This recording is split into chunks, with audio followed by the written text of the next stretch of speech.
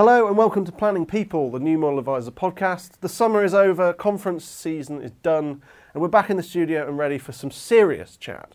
This week it's regulatory technology, or for those of you who prefer the hipster abbreviation, RegTech. Joining me to discuss this is Matt Smith, CEO of Steeleye. Matt started his career at Aviva Investors and has held posts at RBS, Noble Group and most recently at Bloomberg, where he was Senior Product Manager in its Financial Markets Regulatory and Compliance Department. What a mouthful. He set up RegTech firm Steeleye last year and has just celebrated the business's first birthday. I am also joined by my colleague Elliot Smith, who reports on regulatory matters for us. And I should just say we're both quite ill, so if we cough and splutter, do forgive us. We'll try and push through. Hello to you both. Hello. Hi, good morning. So the first thing to say, Matt, is thanks for being here and happy birthday to Steeleye. What did you do to mark the occasion? Thank you. It's been a year. A year goes by really fast. I think for us, we came in and I said to my sales team, can anybody ring the bell for me for happy birthday, Steeleye? And sure enough, that bell rang during the day, so I was pretty happy about that. To be fair, from a celebratory perspective, we got a group of friends together in a pub in Mayfair that we hired out. We had probably about 100 people come through the day, friends, partners, employees. So yeah, it was just a good day considering how far we've come in a year. Very nice. Very good to hear. Congratulations. What do you think has been your sort of biggest operational achievement in the last 12 months? We're a startup and we're still around, so I'll begin with survival. Okay, that's fair. Starting a company is never easy. You see a lot of new tech companies coming out. The UK, London specifically, seems to be a hub of this innovation. You've got cryptocurrency and blockchain and RegTech and just kind of standard fintech payments, that type of thing. I read somewhere recently that 46% of crypto startups disappear within the first 3 to 4 months. I mean, that's an amazing statistic. And it's hard. So yeah, to begin with, being here is great. But we started from nothing. Although Wednesday gone, October 3rd was our first year anniversary since launch. The reality is the business was going about 6 months before that as we were setting things up. So we still have moved fast. We've gone from not having a client last year to having over 30 now in 5 countries. Okay. We've grown a business built off a phenomenal product that solves a lot of problems for our clients.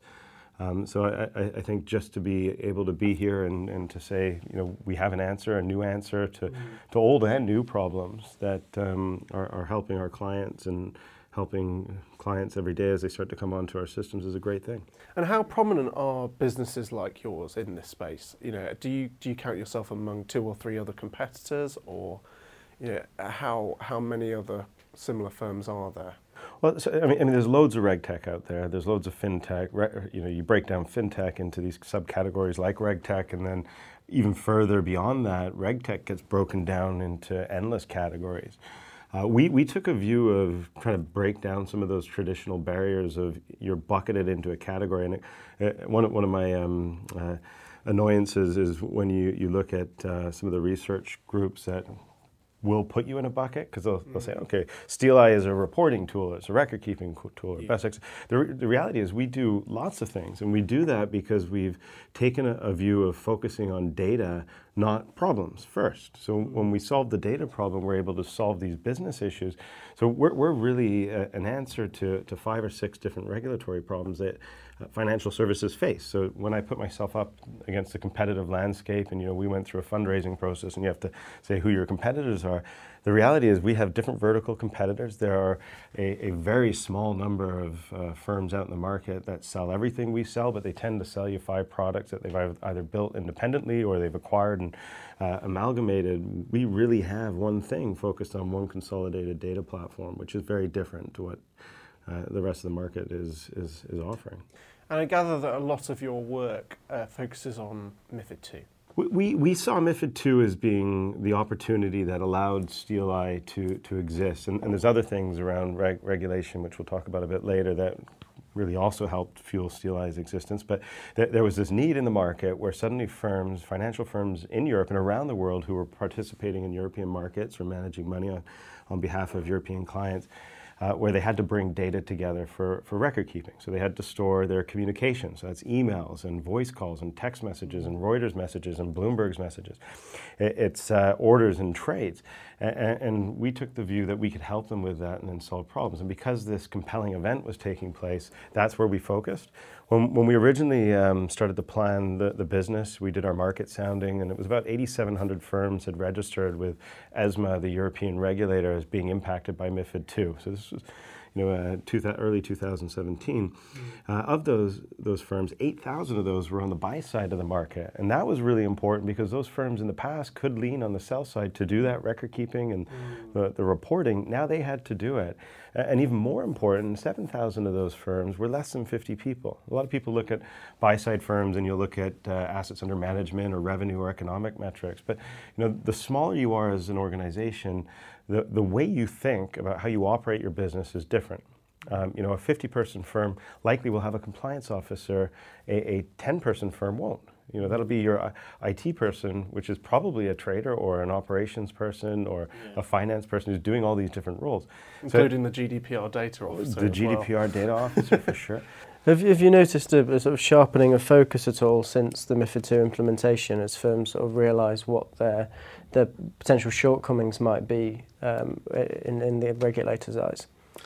It's a great question, right? Because everybody last year rushed to do the things they needed to do to conform. Sure. The first thing I saw people focusing on was reporting, and that's because the regulators like the FCA, the national competent authorities, went around and said, that is the place we're not going to forgive you, and you've got to get your reporting right. So everybody around this time last year was rushing and finding vendors and approved reporting mechanisms and APAs and getting themselves in order. They tended to buy what was there, right? So there's a lot of traditional vendors that were offering technology, and there's okay technology coming from these vendors, but that was all you had. Then the year kind of went on, and we got to around June timeframe, and leading up to June, best execution was about to come in, so you suddenly had to do your 28 top 5, RTS 28 top 5 venue reports. You had your 27 reports coming out, September being the last time you were required to publish those, and people were looking for answers. Again, in that space, a lot of the traditional vendors would be selling transactional cost analytic tools, which are great. They're very detailed, but they're overkill for a lot of what the financial firms need. But they're great things to have. And even then, I think people spend a lot of time just making quick decisions and not thinking strategically. January 3rd, literally on the day, in the morning, I was speaking to journalists at Thomson Reuters, and we were speaking about a few things. And then right after that, I was with a Tier 1 European bank and walked into the office. And to my surprise, they said, the reason you're here is we spent the last few years rushing to conform. We're now going to take our time and get it right. And we're looking at different things. Now, if anyone out there has heard me speak at events, I regularly will say I love regulation. And it's not that I really love regulation. I love what regulation has done. And what regulation has done has fueled the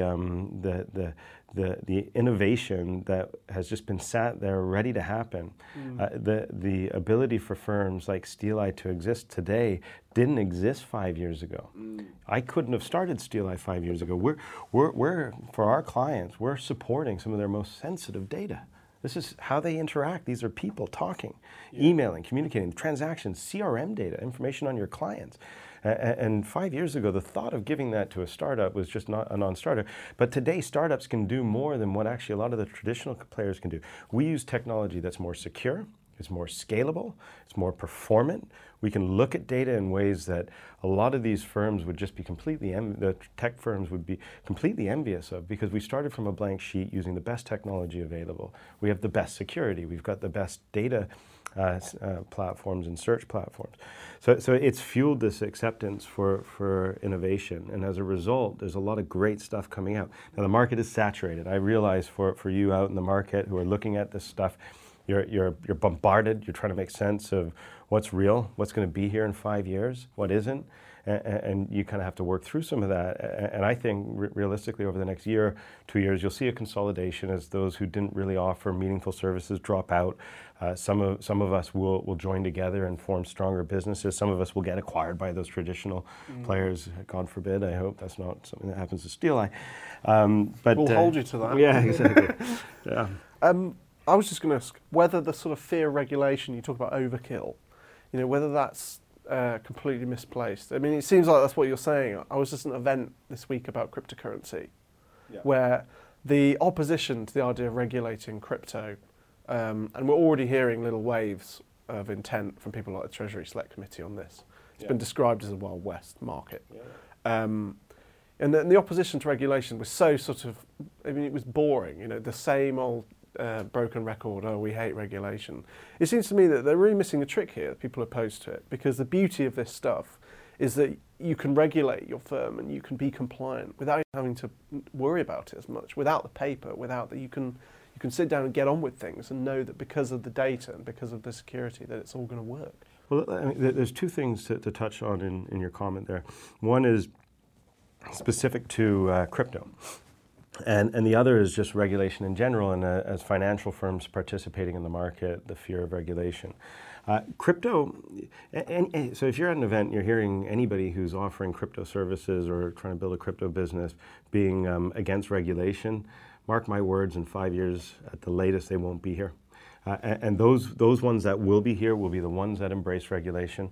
It is the Wild West, and it is the Wild West because it's unregulated and it's unknown, and it's not. We don't offer services today, and specifically in the crypto business. So I'm not saying this as a sales pitch. It's you cannot continue to have a trading environment that is as unmanaged as it is as a whole as the crypto world right now, and think it's going to be sustainable. When it becomes regulated, when the regulators step in and put boundaries, the volatility will drop off. So the ones that are afraid of it, they might be there thinking, I'm making money on all this ridiculous volatility as a mode of waves drives prices up and down, and I can trade on either side of it. Traders love volatility, right? Because there's a lot of opportunity to make money. There's also a lot of opportunity to lose money. But when it's regulated, that volatility will be reduced, but it will be stable. And when you look at things that you don't really understand what backs it, it's very difficult to understand how you drive that stability. You get a lot of discussion about kind of federal currencies versus kind of cryptocurrencies, and why is a federal currency more secure? Well, the reality is there is a government behind it. There's somebody there. Whether there's gold in the bank or not, that's a different thing. So I think in the crypto world, when we start seeing regulation, that'll be the first time I ever start to have a lot of confidence that the future of crypto will be there, and it'll be a place where the markets really start to embrace it. And I think a lot of the kind of Wild West stuff will start to disappear, and you'll have really sustainable, stable businesses that will be there to support that environment. Now, in terms of kind of financial firms who are regulated, I know it is a pain to have to conform to regulation. It costs money. It's a distraction. It's something that takes your resources. You're not focusing on your core business. Now, these regulations are in place for a reason, right? And that is whether it's the financial crisis, of which we've had many over the years, or just for good governance. These things do need to be in place. Yes, I absolutely agree. Some of these regulations go way too far. I believe in common sense regulation, which is, yes, you need to be able to prove how you did something and keep records of things. That's just common sense. But some of the other things where you start getting into the actual depth of market infrastructure, okay, they may be going a bit too far. For firms that are trying to meet things like MiFID or Dodd-Frank, you can do this without spending a fortune. And if you think about it in the right way, actually there's opportunity in it for you. You need to clean up your house. And the amount of clients that we've got, right? So we go in and we start helping them bring all this data together. And as you start to do it, there's a lot of frustrations, like, why do I need to do this? And then they realize they're missing data, or the data's wrong in their systems. RTS 28, this is publishing your top 5 venues. We've had clients that actually looked at the report that came out of our system the day it was produced, and this was only a few months ago when these things had to be produced, and they said, there's no way we can publish this on the internet. Our clients will go crazy. And it's not that they were doing anything wrong, it was just the way they traded looked odd. because they're trading through other entities of their own firm. So it looked like all their business was being done with themselves. The reality it wasn't. It was just they were going through another entity, and it was. But in the end, they actually changed their business activities, their trading behaviors, to look better to the market. And now they're using those reports as a competitive advantage. They're putting it out, and they're actually saying, check us out. Yeah, look how good we are. And look how we execute and the performance, and they're using the data that they brought together. And before this regulation, there's no way they would have had that data come out in a way that they could have actually used. So there's value in it. We really believe in the commercial opportunity that hides, operational efficiencies that hides within this data. We trademarked a tagline, don't just comply, compete, because we actually believe that if you can do the things you need to do the core of what you have to for regulatory conformity, that actually there is opportunity for you to be more efficient in competition. Elliot, you had a question. I feel like you had a question a few minutes ago that I slightly cut you off on. Oh yeah, no, I was just it was when we were talking about the actual regtech industry and how it might sort of consolidate or expand, and so just sort of one projection that was the global emerging regtech industry is projected to grow to $120 billion by 2020. I mean, do you see that as accurate, or do you think it could go beyond that now? I've seen those numbers. There's a lot of research firms that publish these things. I can't say for sure is that really what the spend is, but it's a lot. People are investing a lot of money. Part of that I would assume is not just technology, that's personnel and things like that, and policy. But there certainly is a lot being spent on technology. I kind of look out in the market and see how people buy this stuff. And I urge them, at the very least, just to spend a few minutes having a look at some firms like Steeleye, not necessarily Steeleye, but some of these new innovative ways of doing things, because you're suddenly going to realize that actually you're spending way more money than you need to. You've got, we as a firm, we really believe in kind of 3 core principles, and that's number 1, help you simplify regulation. All these things you need to do, we make it easier. Not easy, but easier. We help you consolidate, so why have 5 or 6 systems? These are things that, in many cases, you're sticking in a data center that you pay for, or maybe it's in cloud, but you got five different vendors you're managing. And then you can save a lot of money, not just by consolidating these things, but by just the nature of how new technology is built on less expensive infrastructure. We can sell software for cheaper than most of the traditional guys, because my overheads are so much lower. There are different ways to look at it. The world itself, when it comes to regtech, is looking at London. We are the epicenter of a movement of innovation in technology around financial markets right now, and it's right here. It's in this city, and as you look around the market, you see these firms. It's exciting, because I think everything that's coming out of here, this is actually a seismic shift in terms of technical evolution. And not just for regulation, because what we actually are building, because you as a market are allowing us to, because you're embracing what we're offering, will change things far beyond financial markets in terms of technical capabilities. Things from financial markets regulation will come out, and you will find them in healthcare and pharmaceuticals and the automotive industry. These things will come out and go elsewhere because they are good. And certainly, we look at deep data, the things that we do here, it can be applied anywhere. Now, yes, we're here for you guys in the financial markets, and we're solving problems here, but it's pretty neat. London, the epicenter of all of this activity. We have to discuss Brexit in that context. What are your thoughts on Brexit? What's going on, and what could the potential impact of a kind of no-deal scenario be on all of this? Yeah, well, I'll keep my personal Brexit views to one side. Oh, that's a shame.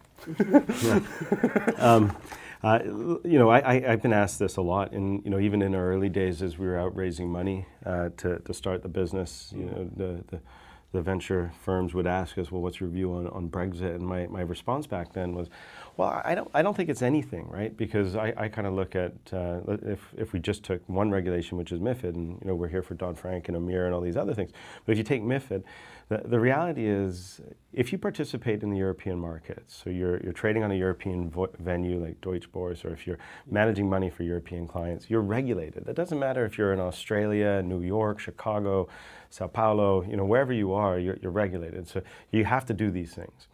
So I would say, that's the case. Number 2, let's look at London, where it's the biggest financial market in Europe. Let's look here. If the regulators in Europe if the government the regulators in the UK, the government in the UK started to deregulate to attract competition to London, what do you think that's going to have in terms of an effect on Brexit talks? And the reality is it would not be good, right? Because the European states and the regulators would look at that as just, a complete shift in a direction that would make them very uncomfortable, and that would do things like cause issues around passporting and all these other things that we have to do. But then recently, as we start getting closer to what is, my view, very likely going to be a reality, which is a no deal or not a great deal, then you see politicians now coming out and starting to use this for their own personal interests or the interests of their party. And saying, we'll deregulate or we'll cut back on some of this. Like, we don't have to listen to European regulators. They've gone too far. And the reality is most of the European regulation has, at the very least, been supported by the UK, but in many instances have actually been driven from us. We put that in place because we are a huge financial market that needs to be controlled. These regulations are not foolish for the most part. The need to be able to report your commercial activities, well, that's reasonable. Keep good records. I mean, come on. This is common sense. There are other things. I get it. Like some of the research stuff. We won't go there. There's lots of different dimensions around that. But when I start hearing politicians say things like that and meaning it, it worries me. Because I think the impact is actually potentially even bigger than just financial markets regulation if we start demonstrating those types of behaviors to the European Parliament. It sounds like you don't have a great deal of confidence in politicians at the moment. I mean, just how clued up are they about reg tech and all of this innovation that's going on? I'm very proud that the Financial Conduct Authority is our regulator. I think they're one of the leaders on the planet, but they are not a well-funded body. They do what they can. It's a huge market, and they've got to oversee a lot. And I think they struggle. They're doing what they can. I think the stuff they're doing around the sandbox about letting tech companies come in and kind of work with them to prove things that will add value to the market is good. I don't think it goes far enough, and that's probably largely because the resources that they have limit them. There was a consultation paper that came out recently, which some of you may or may not have seen, which was looking at a global sandbox, so working with global regulators. I sat on a panel with the CEO of the regulator, and I think it was Dubai or one of those states, and they were mimicking what was being done out of the FCA sandbox, and those are great things, and we should keep doing them. I still think that there should be more done to support the early stage startups. It's easier for me as a firm to work with the FCA if I have a big name next to me. So I walk in with a tier 1 bank saying I'm working with these guys, you're in the door. Whereas when we come in and say, hey, we've got a new way of looking at things that can change how the markets solve problems, that's great. But the regulators looking at things like cryptocurrencies, right? So suddenly they have this Wild West. So they're kind of forgetting about some of these other things. And we heard a lot that as we led up into the MiFID regulation coming into effect, the UK regulator, the sandbox, was saying, well, we're more interested in looking at this cryptocurrency because this is just something we don't have control over than MiFID, which is coming, and there's lots of you solving the problems out there. But the reality is there weren't many people coming up with new ways of solving the problems. So what it meant was it was very complicated and expensive for financial firms to solve the problems, where if the FCA and other regulators were actively supporting firms like Steeleye, we could have moved quicker, we could have got better recognition, and we could have helped companies save a lot of money and simplify some of these problems had they have embraced us better. And I don't feel they did, although they tried to. And I get it. There are constraints that they're faced with. We continue to work with the regulators here and try to find ways to help them. The other side is if they look at it really in a smart way, what we do can actually help the regulator. They get given all kinds of data. So the financial market sends it to them. They don't have great capabilities of going through all this stuff. We work with huge billions and billions of records of data that they could use our platform to analyze and surface things. Where now they just have the data, and if there's an issue, the first port of call for them is to go back to you and ask for your information. Well, in many cases, they already have a lot of it, so why can't they just use the data they've got?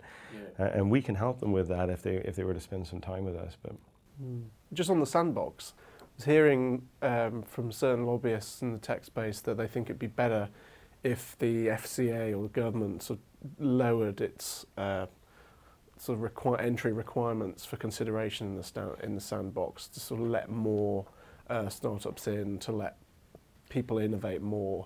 What are your thoughts on that? Is that a risk? A year ago, I would have said absolutely, and that was just because I could have really used that type of help back then. And it's kind of hard for me on one hand to say that, and then a year later be like, well, actually, the risk that they've got is just a lot of people are in there playing and don't have sustainable businesses, and then they spend a lot of time with them, and the actual output, the value to the market doesn't come out. And I always knew and believed that Steeleye was a sustainable business. We had great funding, and we knew where we were going. But they didn't know that, right? And it's easy now. I can go back and say that now that we've kind of proven our path. The reality is, they do need to be careful that they don't get bogged down with just anybody with a good idea coming in and taking up their time. They need to be careful. And I get it's a hard decision for them to work through what's real, what isn't, what has future, what doesn't. So in some ways, yes, they need to make the criteria easier, but I think that's less about just saying, come in and play. It's more about how do they assess those who don't have the big bank next to them or don't have the word blockchain next to them that are bringing new answers, and how do they go through that and find those golden nuggets that will actually help the market, because they have an obligation to make this stuff less expensive and easier for the market. Absolutely. Just talking globally, I mean, you mentioned Dubai, you mentioned sort of global cooperation. We've talked about London as this epicenter of innovation. Are there any examples of RegTech globally in other countries that you think, that really inspires me? What they're doing in Australia or what they're doing in India is really, really interesting. Well, in Europe, you see a lot. So yeah, you've got companies like Steeleye, and there's some great stuff coming out of Norway and some of the Scandinavian countries, which I think is fascinating, because they bring quite a cool way of looking at technologies, which resonates well with me in terms of how we look at things. You hear of things out of Australia, but it tends to be kind of at a reach, and how much of it gets over here, I don't know. There's a lot going on in Asia, right? So out of Singapore and Hong Kong, there's a lot of stuff, and that's beyond just RegTech. That's kind of going into payments and things like that. A lot of people doing things. Where that goes, I don't know. What we see is a lot of the regulators around the world also looking to Europe as kind of a template. A few years ago I was with IROC in Canada, and they were talking about how they were looking at Dodd-Frank as the template. This was before MiFID II came out. I mean, my guess is now they're looking at MiFID II as that template, and you see that with MAS and HKMA and other regulators. But with a great deal of being proud, I think the UK, London, is the home of RegTech, and I think it will be for some time. I think what's happening here is cool. And you see that, you speak to private equity in New York and Chicago, Boston, Washington, VCs out there. They all want to be here. They want to be putting money into UK fintech. Now that's another reason why the UK government should be doing more to support us.